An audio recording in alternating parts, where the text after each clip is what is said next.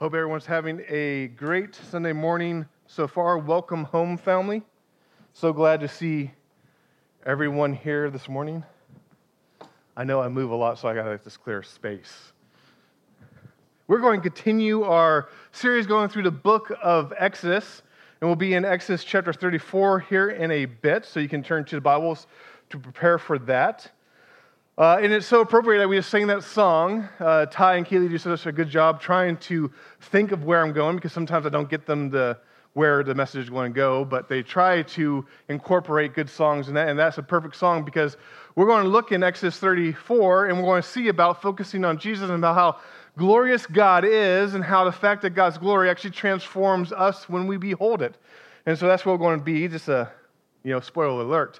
But before we do that, let's go to the Lord in prayer. Dear Father, thank you so much for who you are and how you love us. Thank you for your truth that moves throughout history. Lord, I just pray for this time as we open up your word, that you bring it to life in our hearts and our minds, that we can truly see you for who you are, that we can behold you and know you. Lord, I pray for everyone here, everyone who calls River Valley home. I pray for whatever is going on in their lives. It could be joyous, it could be sorrowful. But I pray that they can lean on you and find comfort and meaning and purpose in you. I pray for this community, that we can come around each other and love as we've been called to love. Lord, we just thank you so much for building this church, making this church what it is, and we pray all these things in Jesus' name. Amen. So we've all been there in our lives.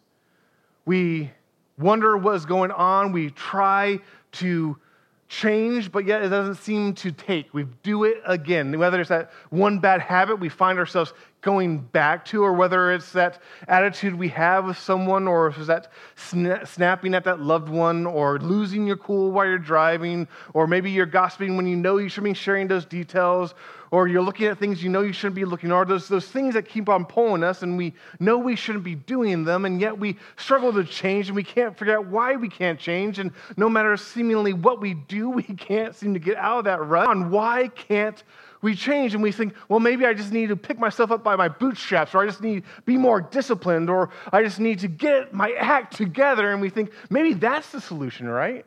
Maybe I can just will it up. Maybe I can just be a better person by declaring I'm going to be a better person. But maybe that might work for a little while. Maybe we can go to some self-help books, and that gets us going for a little bit, but it doesn't seem to last, or so easy to slide right back into those old patterns. And we're wondering what is going on with us. Well, if that's you, I'm sorry to break it to you, you're human. That's the human experience. That ever since the beginning, ever since Adam and Eve rebelled against God, that has been the human experience that we are dealing and wrestling with and fighting against sin. If you're a Christian, you feel it more intently and more powerfully. Why? Because you have the Holy Spirit in you. You know you should follow God, but yet you struggle, and we lean our own might, and we just can't do it. But there is a solution. But amazingly, the solution actually focuses not on ourselves, but actually turning our focus back on where our focus is supposed to be, which is our glorious God.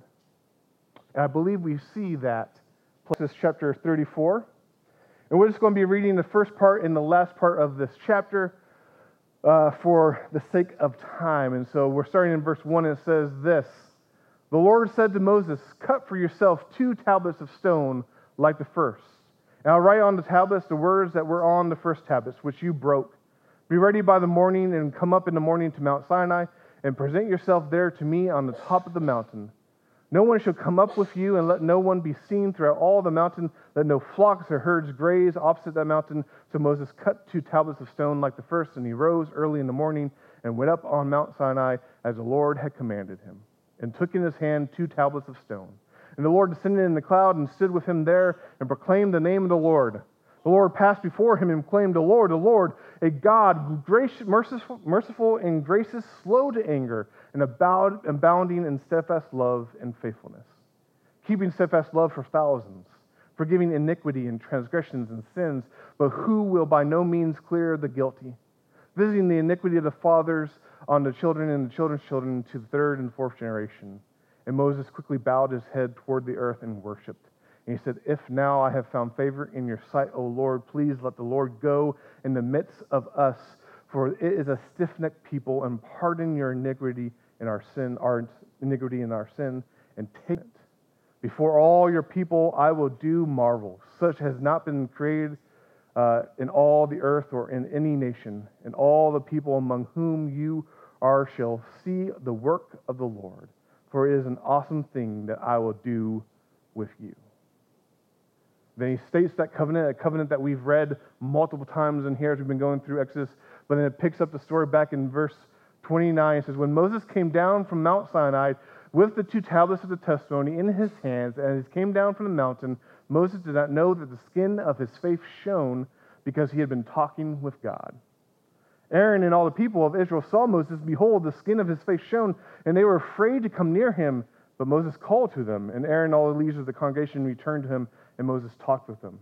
Afterward, all the people of Israel came near, and he commanded them all that the Lord had spoken with him in Mount Sinai. And when Moses had finished speaking with them, he put a veil over his face. Whenever Moses went in before the Lord to speak with him, he would remove the veil until he came out. And when he came out and told the people of Israel what he had commanded, the people of Israel would see the face of Moses, that the skin of Moses' face was shining. And Moses would put the veil over his face again until he went in to speak with him. It's a pretty interesting story we see here in Exodus 34. And what are we supposed to take out? If you remember where we are in the story, abide with them in the wilderness with manna and with water. He brought them to Mount Sinai, this holy mountain where his presence descended, and he gave them the 10 Commandments. He gave them the law. He gave them and he called Moses up there to give him the kind of the blueprints for the tabernacle, his presence among the people. And while he was doing that, the people were going into idolatry, and they had made an idol, a golden calf, and were worshiping it. And when Moses came down with the tablets, he threw them down on the ground and disgusted the people, and in anger, and the people were repenting, and Moses interceded for the people. And so now Moses went back up in the mountain, and he receives again the commands, the laws of God. God tells him to fashion new tablets to take back down to the people, and he does so. And that's where our story picks up, is that Moses is now journeying back down to the people after meeting with God, and we get this interesting description that now, after meeting with God, after God's presence passed by Moses and how he declared the Lord, Moses' face was shining. It's the first time it said that this has kind of happened to Moses, but now when Moses meets with God, his face kind of reflects that he was meeting with God. And so what are we supposed to take from this? And I think this actually gives us a reality of how we're changed. Because you will be blueprint or a little foreshadow or a little sneak peek of what awaits all of us, actually is what's happening to all of us who know Jesus Christ. Because the fact is, God's glory is transformative.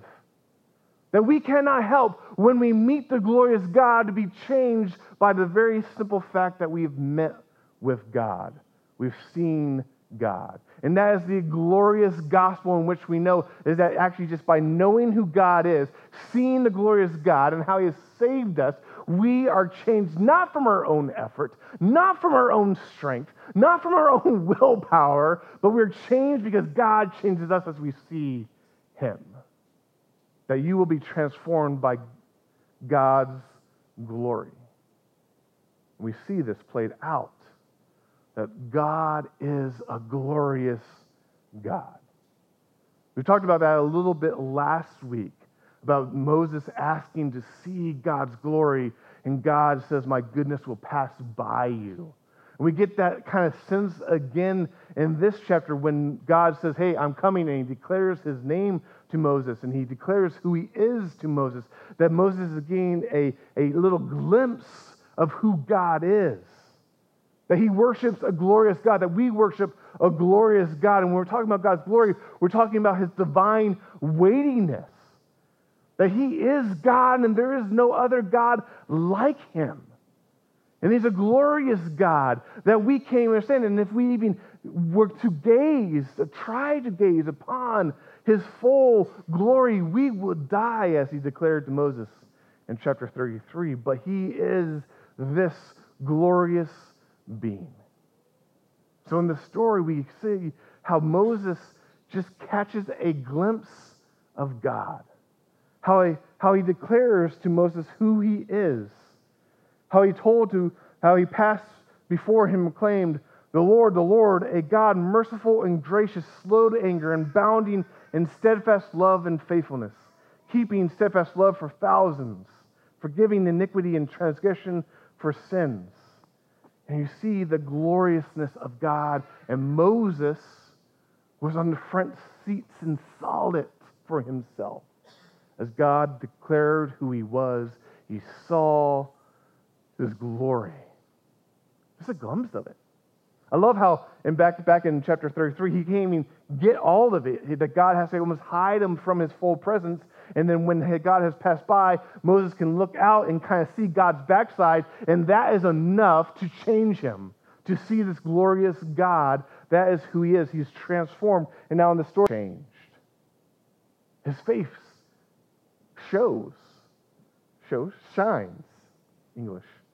His face shines with a reflective light because God is so glorious. It's funny, the Hebrew actually literally says his face or his head had horns coming out of it. And we're like, what does that mean? It's figurative speech. They're like beams of light coming out of his face as he came down the mountain. And when we realize this is actually what the whole book of Exodus has been trying to do, is a really bit by bit revealing the glory of God. That bit by bit, God's glory is revealed more and more to the people.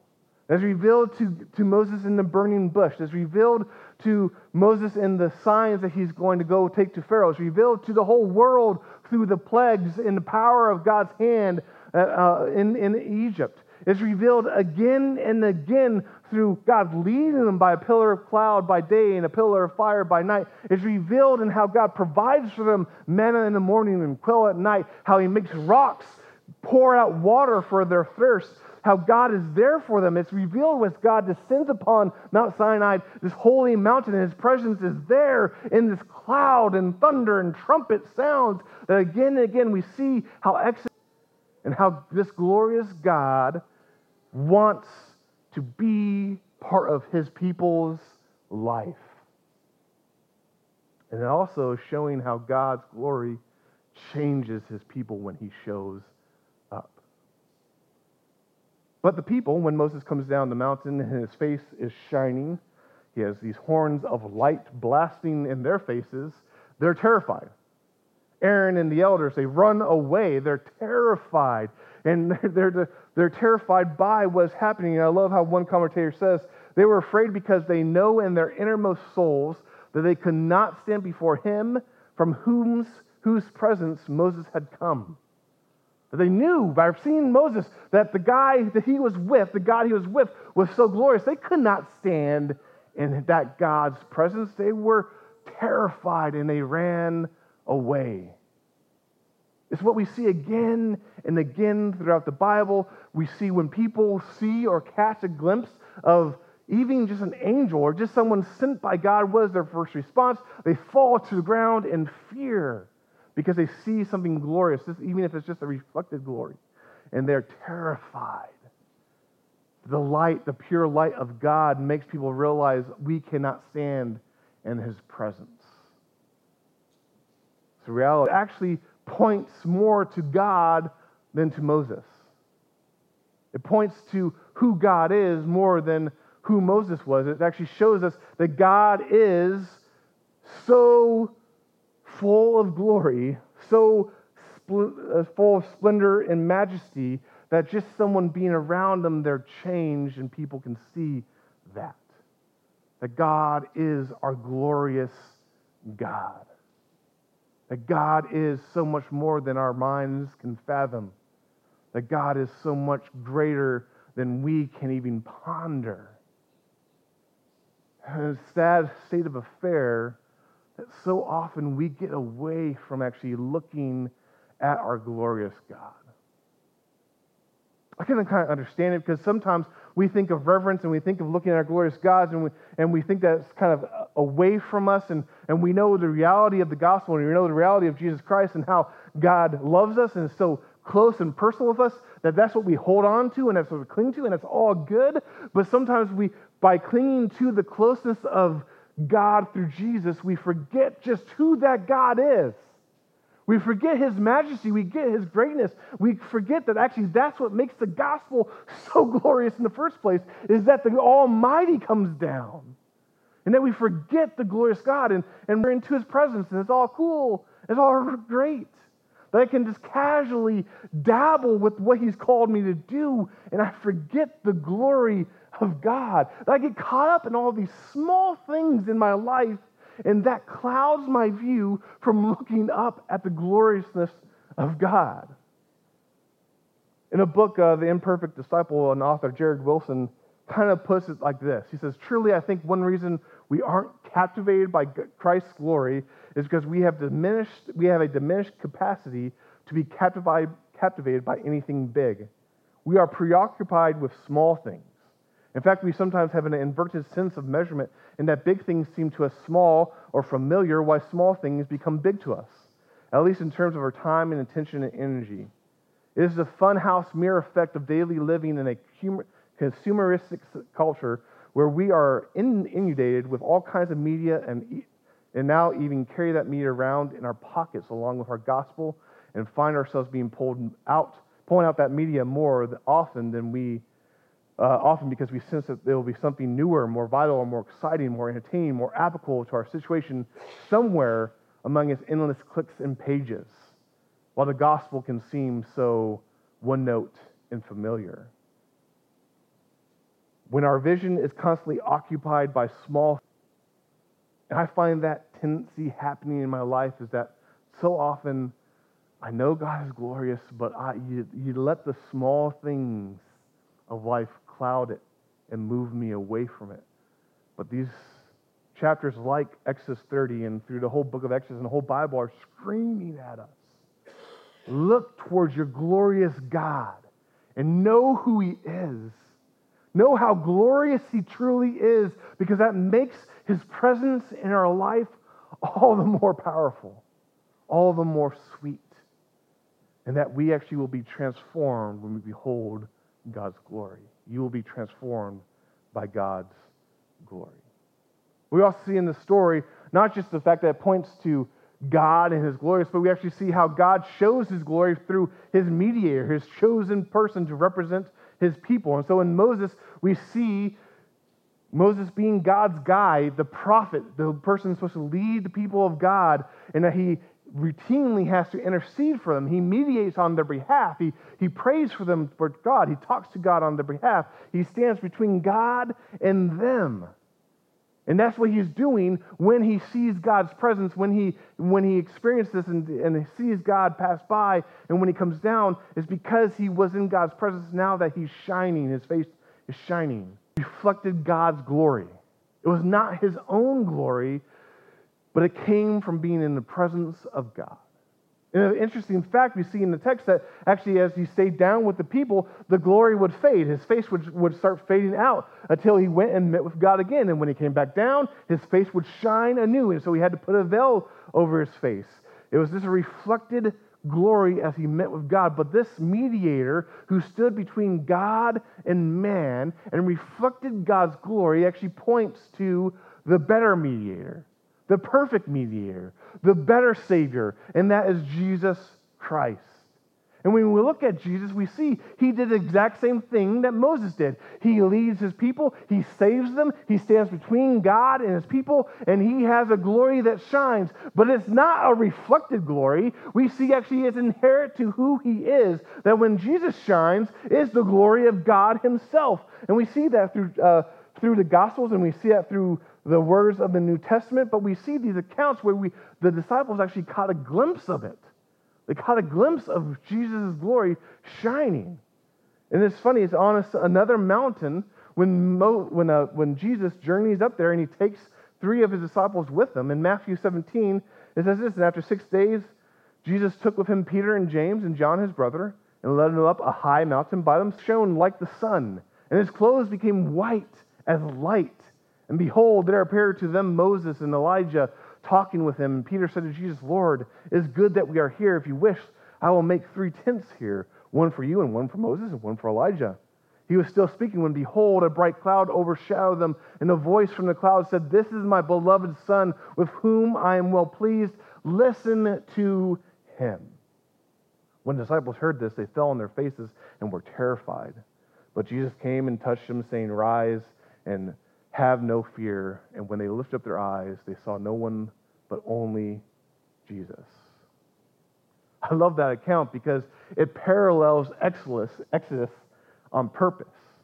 That again, we see God's glory coming down on a mountain, and it comes down now in Jesus Christ, that he journeys up on a mountain just like Moses went up on a mountain. And God's glory comes upon that mountain, but it actually comes out through Jesus Christ, revealing who he truly is. And even the cloud that overshadows him, a voice speaking out of him, is what happens in Exodus when God's presence descends upon the mountain. Is being done on purpose to point to Jesus as the better Moses, to point to Jesus as the better mediator, to point to Jesus not just as someone who reflects God's glory, but actually is God's glory for us. And so when we see that, it's amazing how this story in Exodus 34, and if we're confused or if we didn't realize that, we just have to read the New Testament to see the reality of that. The writer of Hebrews puts it really bluntly when he says, Therefore, holy brothers, you who share in a heavenly calling, consider Jesus, the apostle and high priest of our confession, who was faithful to him who appointed him, just as Moses also was faithful in all of God's house. For Jesus had been counted worthy of more glory than Moses, as much more glory as the builder of a house has more honor than the house itself. For every house is built by someone, but the builder of all things is God. Now Moses was faithful in all of God's house, was a servant to testify to the things that were to be spoken later. But Christ is faithful over God's house as a son, and we are his house, if indeed we hold fast our confidence and our boasting in our one hope. The writer of Hebrews is saying Moses was a servant. Jesus is the son. Moses was that house. Jesus is the builder of the house.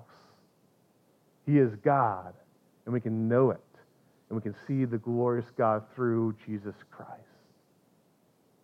But we can ask, why is Jesus that better mediator? Why is it that when we see Jesus, do we see the glory of God, and we see that Jesus is not just the ultimate priest for us, he is the ultimate prophet for us, he is the ultimate king for us, that in him and through him are all things, that when we see Jesus, we see God himself come to us. We see how he saves us. Why is Jesus a better priest, mediator? Because he saves us. For Christ suffered for sins once and for all to bring the unrighteous to God.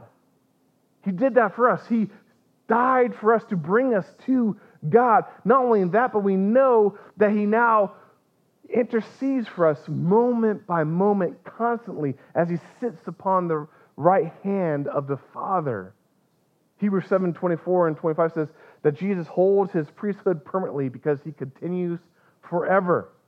Consequently, he is able to save to the uttermost those who draw near to God through him, since he always lives to make intercession for them.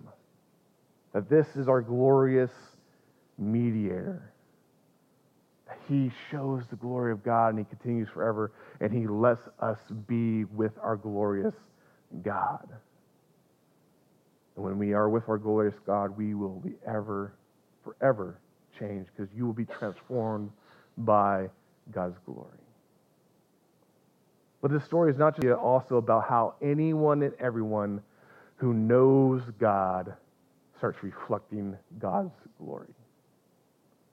This points to the glory, that this fact is that the glory of any person who meets with God by faith starts to be known. That no one can have fellowship with our all-glorious God and kind of walk away from it unmarked. That when you know God, when you see God, when you have a relationship with God, you are changed. And it's funny because the biblical authors knew this fact. They knew this fact. In Psalm 34, verse 5, it says, I sought the Lord, and he answered me and delivered me from all my fears. Those who look to him are radiant, and their faces shall never be ashamed. That even the psalmist there knew the fact that if you look to God, you actually become radiant as well. That actually what we worship and what we put our attention to, where we give our attention, actually affects us and changes us, molds us. And so when we look upon God, we are changed to reflect him. That again, we see this truth, but I love the way that Paul puts it in 2 Corinthians chapter 3, verses 18. In verse 18 he says, and we all, with unveiled faces, beholding the glory of God, are being transformed into the same image from one degree. That Paul is talking about Christians here. And he's actually talking and using the story of Moses and how Moses has to put his veil on his face. And he's saying, no, we're not like Moses. We don't have to put a veil on our face. But actually, when we meet with God, when we know God, when we see the glory of God, we actually are changed from one degree of glory to another. And the more we see Jesus, the more we see our glorious God, the more we are changed. It answers that question. How can we change ourselves? And the answer is we can't. In our own power, we can't. But the answer is also not get your act together or do something. The answer actually is to look upon our glorious God. Gaze upon him and you will be changed. Bit by bit. Maybe you're hard-headed like me. Maybe your eyes got some scales on them that need to fall off. But you need to gaze upon the glory of God. For when you truly see who God is, you are changed. When you truly see God is, through the glory of Jesus Christ, you can never be the same again. Now, when we see the glory of Jesus Christ, it actually transforms us from the inside out. That when we need to keep our eyes fixed upon him, then we need to look to him, which means actually become a Savior. Be less concerned about how you don't have the power, because you don't. Look to him. Our only hope lies in him. So raise your eyes and gaze upon him. Fix your eyes upon him. Never let go. Don't let your gaze wander away. Fix your eyes on him. For that is where our hope lies.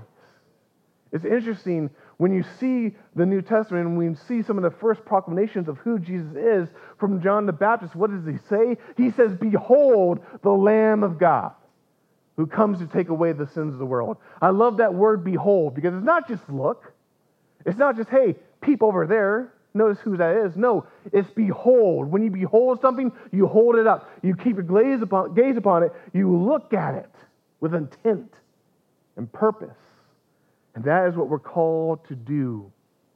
Look upon the glory of God through Jesus Christ. And how do we do that? It means we have to actually see him. We actually have to know him. And the most surefire, guaranteed way we do that is we pick up his word, we open it up, and we see the glory of God. That when we pick up the word, we can look around and we see the glory of God and the fingerprints on nature and how it's created. Personally, we know how he operated through history. We know his very words given to his people for their benefit to grow us when we pick up his word and we read it. And we know it. It's funny, when you do that, you are transformed. That our minds are renewed constantly as we dive into the word of God. So if this is all true, that those who know the God and his glory, those who know the glory of Jesus, it also means that people should be able to see it. That from one degree to another, people actually should see that you've been around Jesus. I love the story in Acts 4:13, when Peter and John are pulled before the council and they are questioning them for why they're preaching this gospel of Jesus Christ. And I love how Luke, the writer of Acts, adds this kind of comment in there in Acts 4:13, when it says, Now when they saw the boldness of Peter and John and perceived that they were uneducated, common men, they were astonished, and they recognized that they had been with Jesus. I love that. Why? Because it's saying anyone, everyone. You can be uneducated, common person, and a change. That when people know Jesus, they are changed, and people can actually see that being worked out in their life, bit by bit. Now, some of us are further down that road than other of us, and some of us are really hard-headed, and it takes longer for that transformation to be worked out in your life. But it happens. It's the natural result of knowing who God is, that the inward transformation that happens through the gospel now is being worked out in your life as you seek to know Him and love our God. But notice what this does not say. As I've said before, it does not say, look to God and then get your act together. It doesn't even say get your act together and then look to God. What this says is look to God. Take your focus off getting your act together, actually look to God, and out of the natural outworking of being transformed, then you'll start doing what God has called you to do. Then when you read the Bible, you can break the Bible, the whole Bible, New Testament and Old Testament, up into two larger sections that are intermixed. And it's the law and it's the gospel. The law declares what we need to do in light of our glorious God. The gospel declares what God has done. The problem is we think the law should be what we do first and get that right before we look towards the gospel, when in reality it's the law, what we can't do, that drives us to the gospel, makes us fall on our knees as we realize that Christ has done it all, that He's given us life where we don't deserve it, how He saves sinful wretches like me who continually mess up after He has saved us, after we can't get things right, but yet He saves us and He gives us a new life, that now we can gaze upon God's commands and we see that's what I'm supposed to do, how I'm supposed to live. Not to earn anything, not to achieve anything, but in honor of how God saves me. Now I look towards His Word and I know this is how I respond. Imperfectly, yes. Stumbling, of course. But this is what He has called me to do. And that when we read the Bible, we see that it's true, and that whenever we get discouraged because we can't do this, it's again a reminder to look at the gospel and know that again. That every day we get up and we preach the gospel ourselves, that Christ has saved us. And I walk in light of His salvation He has achieved for me. We rest assured with that. And as we stumble through life, back and forth, as we struggle through the power that He gives us to work for Him, to live for Him, to love for Him, as we're doing that, as we're keeping our eyes on our glorious God, we will be with Him perfectly. For I love how 1 John says in 1 John 3:2, when he says, "Beloved, we are God's children now, and what we will be has not yet appeared, but we know that when He appears, we shall be like Him, because we will see Him as He is." Catch that? How are we like Him when He appears? Because we see Him. Right now, we see Him through the filter of our humanity, through the filter of life. We see Him imperfectly because we're not finite, we're not totally glorified beings. We can't see Him perfectly. But when He appears, when He comes down once again to save all of His people, to right every wrong, to wipe away every tear, when He comes to bring His kingdom, when we see Him, we'll see Him as He is and we'll be transformed to be as He is. As much as we can, as glorified human beings, we will reflect Him perfectly without sin. And that is what we wait for and hope for. And in the meantime, we fix our eyes on Him, however imperfectly our beholding is. And we wait and we walk in the light of Him transforming us. So what do we do in light of seeing this? We behold our Christ. It's encouragement again to lift your eyes and look upon the glorious God. Dig into the Word. Pick up your Bible, open it up, and know who He is. If you question his glory, if you question his motives, if you question just like how he is and how he's worked through history, you pick up the word and you read and you see it displayed for you, given for you in ways you can understand, and you get a glimpse of who he is. You get a glimpse of God's glory. So know our glorious God. Fix your eyes upon him through the word and trusting in our Savior Jesus Christ, and you will be transformed by God's glory. Join me in prayer. Dear Heavenly Father, thank you so much for you. Thank you so much for your word, that we can read it and know it and understand it and see how glorious you truly are. Lord, I just pray that we can keep our eyes fixed upon you, the author and perfecter of our faith. We can keep our eyes fixed upon you, Lord, and all your gloriousness. That we can be diligent and not looking away or being distracted. But even if we are, even if we haven't looked or beholded as we should, even as we stumble and fall, that we know and trust in you, Lord.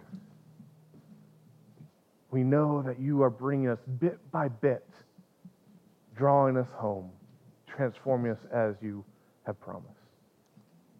Lord, we love you, we seek you, and pray all these things in Jesus' name. Amen. Amen. Thank you, Adam.